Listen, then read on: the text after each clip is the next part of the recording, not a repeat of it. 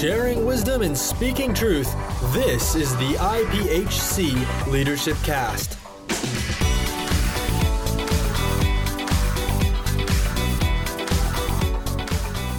Hello and welcome to this episode of the IPHC Leadership Cast. My name is Garrett Magby, and today I am sitting with Joe Delport, the Regional Director of South Africa here in the IPHC Ministries with World Missions. And just wanted to say hello to you, first of all, and welcome. And we're really, really glad to have you on the podcast today. Well, thank you, Garrett. It's a privilege and a real honor to be here with you today, and appreciate this opportunity. Absolutely, absolutely. Now I want to ask you while we've got you, and of course you're traveling all over the place. So it's first of all a privilege to be able to grab you while you're here in the States. And but wanted to ask you to give us a little bit of background on you. Tell our listeners, of course, your background, and then also how the Lord brought you into the ministry and kind of leading up to where you are now. Well, it's a long story in a way, but maybe it'll encourage somebody else.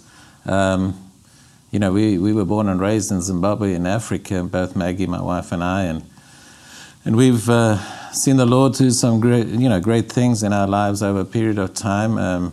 We actually got saved in a Pentecostal Holiness Church in Zimbabwe, and we thank God for missionaries that have been there before us. Brother and Sister Lamar Pate were there and planted churches, and so we had the privilege of being saved in one of those churches, and God's just done a lot of good things. God called us to ministry. We attended Reinhard Bonnke's crusade at one time, and God spoke to me very distinctly about the calling of God upon our lives, and so from there we attended Holmes Bible College in the 80s, and then we went back as missionaries, to Zimbabwe for a period of 14 years, and served there for that period of time. And in the process of all that, God, kind of directed me to go to Mozambique in the central region, northern region, and we started the work there. So very successful, and it was just, a difficult time during that period of time.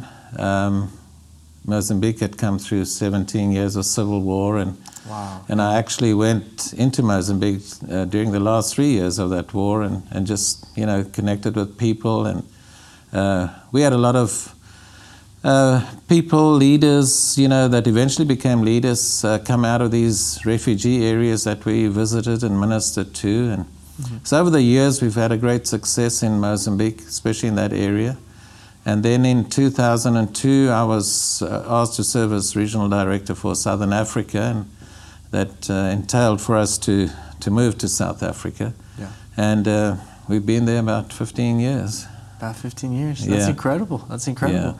Yeah. Now let me ask you, because you came over and went to Holmes Bible College. Yes. And then from there, you got called back into the ministry. Yes. In the South African region. And what was that? Was it at the Reinhard Bonnke crusade that you started feeling that calling, or was it after Holmes Bible College that the Lord had just been speaking to you in prayer times? Or it was actually, the calling of God was so profound in our lives at the Bonnke's crusade originally.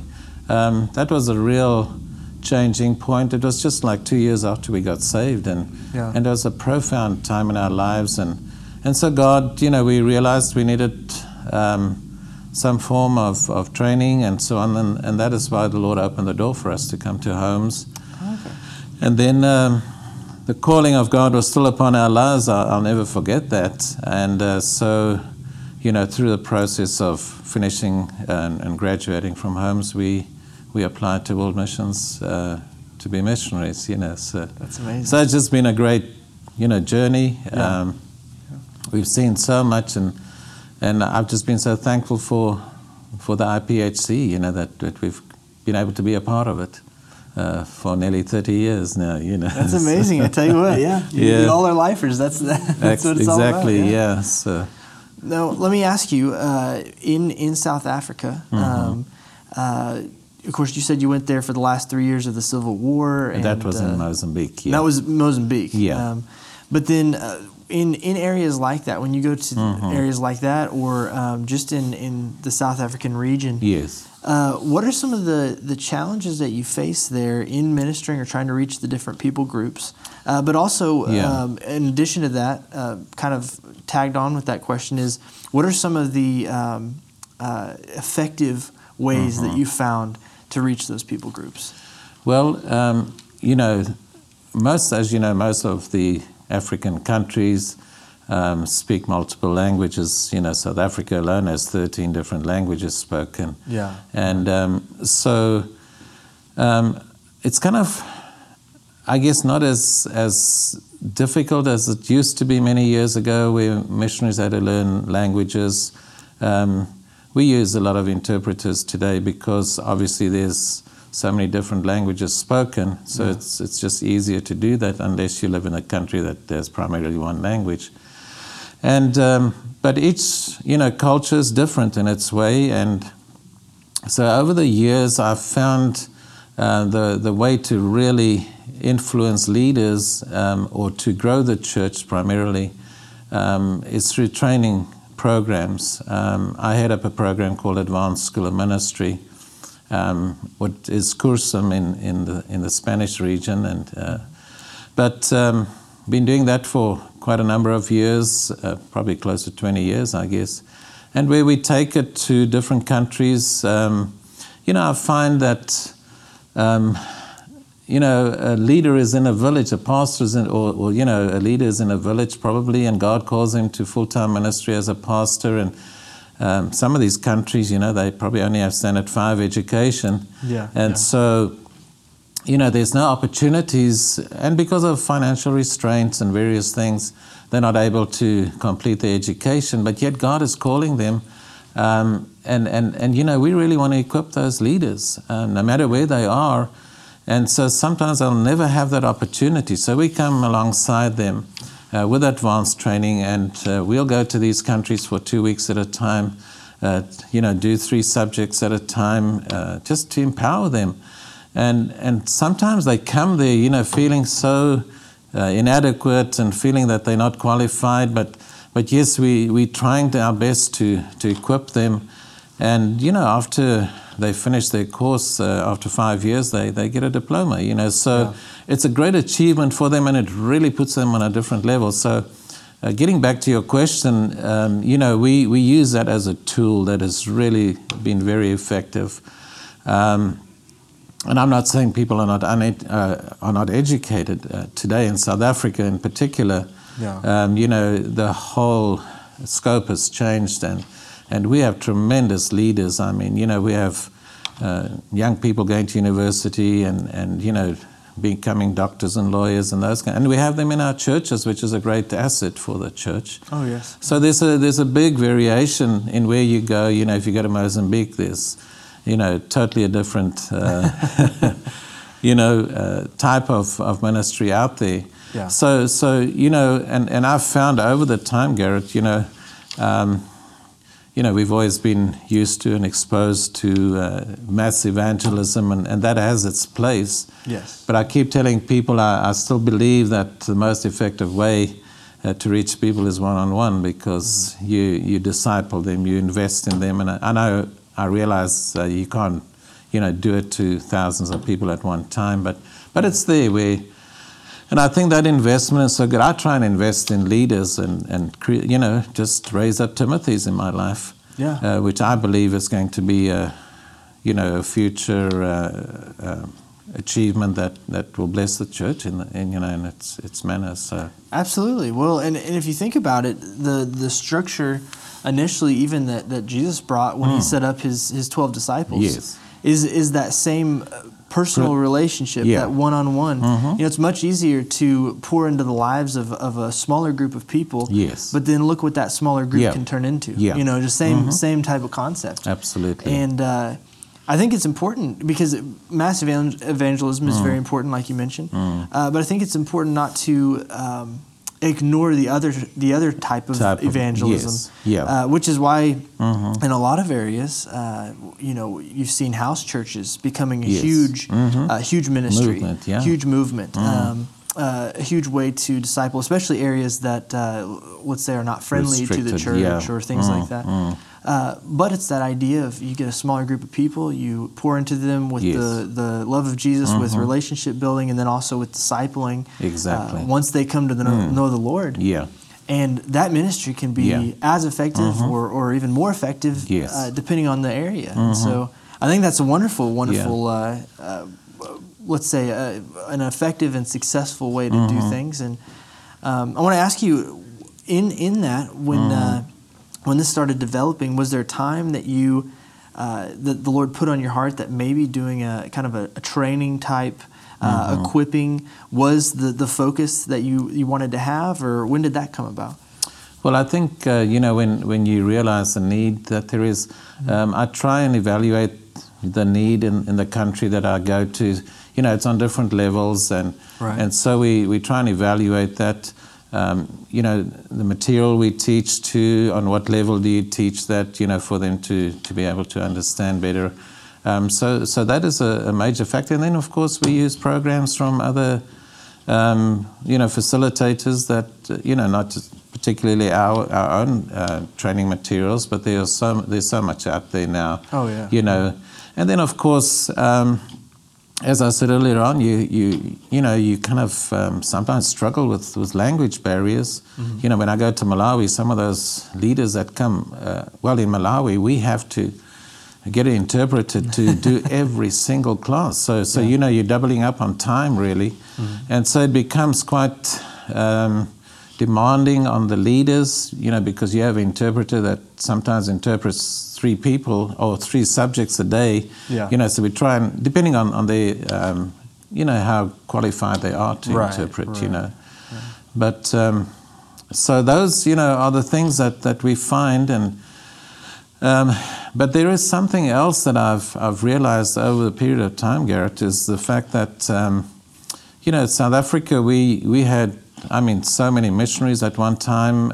I don't know, maybe 30 couples or whatever. And over a period of years, obviously things have changed. The whole missions scenario is really changing, and so we've come to a place right now where Maggie and I are the only missionaries in Southern Africa. You're talking about 6 countries at the moment. Things have now changed again as far as the structure is concerned. But, we have Ernest and Cheryl Turner. Ernest was over the whole of Africa, so they were concentrating on other areas as well. But I sought the Lord one day about 10 years ago, and I said, Lord, why aren't we having any more missionaries? I'm not saying we're the only ones doing the work. We have tremendous leaders, and we network with these leaders, and we have a great relationship with them. But also we felt, obviously the more hands you have, the better you can be equipped and equip people. And so over a period of time, and I prayed to the Lord, and I said, Lord, I really need to know why we're not. And the Holy Spirit spoke to me so distinctly, and He said, this is the time for Africa to arise. And I said, wow, I guess I really didn't think about it in that manner, And so it's just continually birthing something fresh in my spirit, because, I'm not that young anymore, and I realize there might come a day when I'll retire, which I will obviously. But again, if we can start investing in letting Africa becoming a sending continent, or some of those countries, at least we're already in South Africa. The national leaders are already preparing leaders.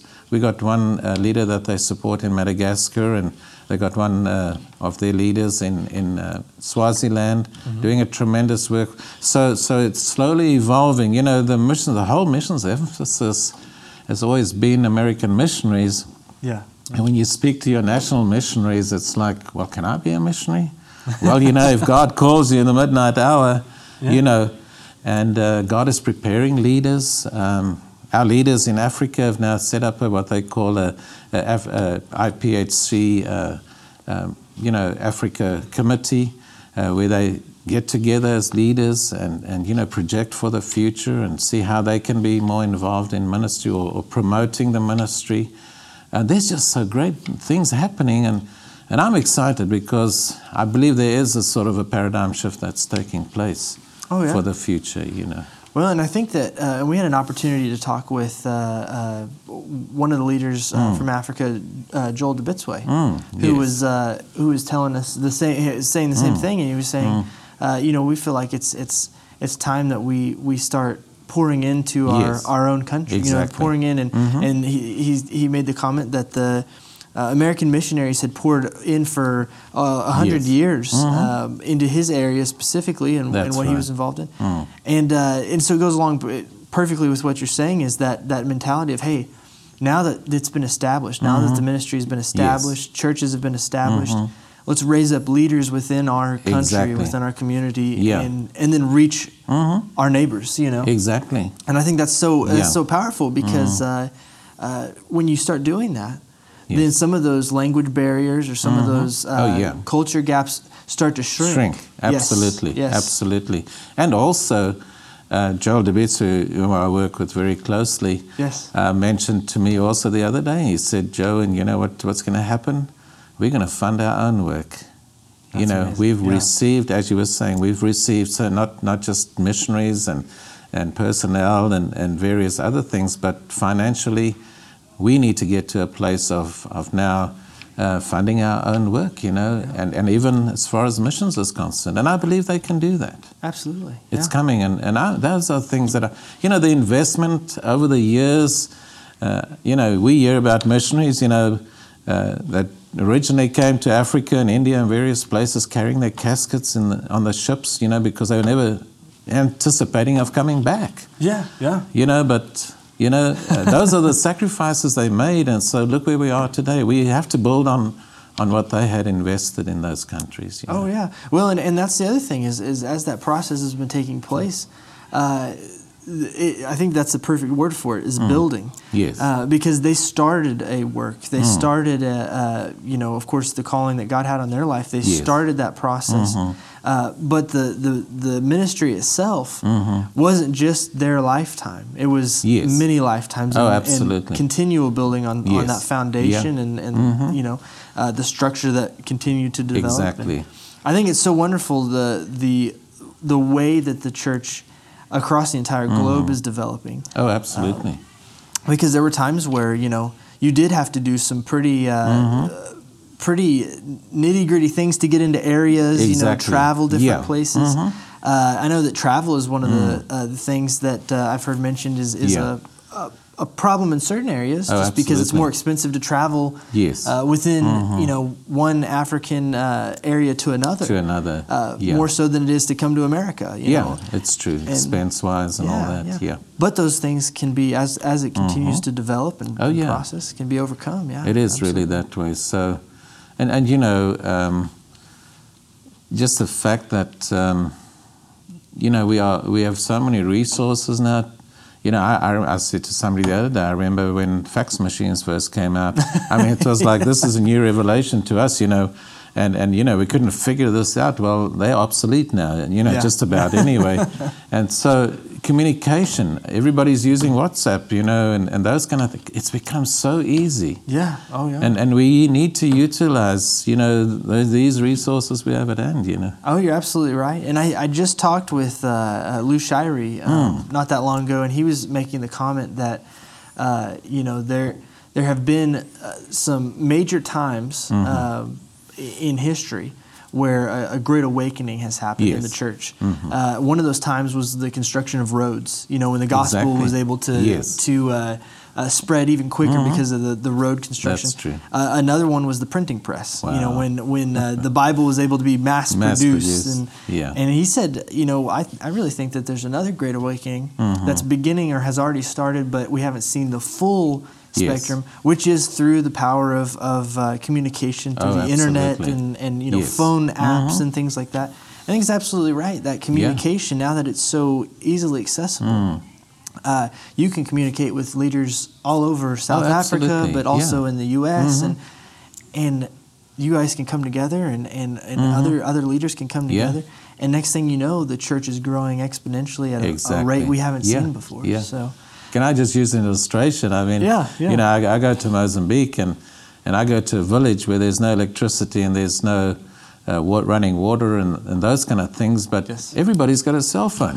And I'm thinking, how in the world do you even charge a cell phone? Well, Pastor, you know what we do? This man next door, he's got a car battery, and we take our phone there, and you get there and you'll find, 5 or 6, cell phones being charged. Off of the car battery. And, once a week he might go to the little town and have it recharged. And, he charges them so much. I'm thinking, the creativity there, isn't it? But the fact that they still have that tool to be able to communicate, it's amazing, It is amazing. Yeah. And that's something that's always blown my mind a little bit, is that you'll have some of these fairly primitive areas where there isn't the running water, things like that. But then you have a cell phone in everybody's hand, and I've always wondered, how exactly does that work? Do they do all this? So it's amazing. That is amazing. Yeah. Well, we're about out of time, but I want to ask, do you have any final thoughts or things that the Lord has put on your heart that you'd like to share with the listeners of the Leadership Cast? Well, I know some people are saying the time for maybe American missionaries are over, and you hear those kind of things, but I still believe, Garrett, that God calls people, and there is a place where everybody. I'm not saying IPHC suddenly closes the doors to missions. That will never happen. Right. It's just a matter of the urgency, and I do see a tremendous change coming, as far as new missionaries coming on board, and we're excited about that. So there's great hope for the future. And I believe that we're going to see, as you say, a total revival taking place, basically a new awakening in Africa, that we're going to see great things happening, and people are going to be blessed and receive Christ through the availability of people and just the sincerity of people as God calls them, Absolutely. So the journey hasn't ended yet. We are still going forward, so we praise God for that. Amen. Yeah. Amen. Well, Joe, thank you so much for talking with us today and being on the program. Well, and, thank you. And it's been a great honor to be able to grab you while we have you here. Well, thank you. I really appreciate it. And thank you for this opportunity, Garrett. And absolutely. We trust you'll be blessed as well. We are. Thank you so much. Thank you so much. God bless. God bless you. Thank you. Thank you for listening to this edition of the IPHC Leadership Cast. For more information on the Leadership Cast and other church-related resources, please visit www.iphc.org.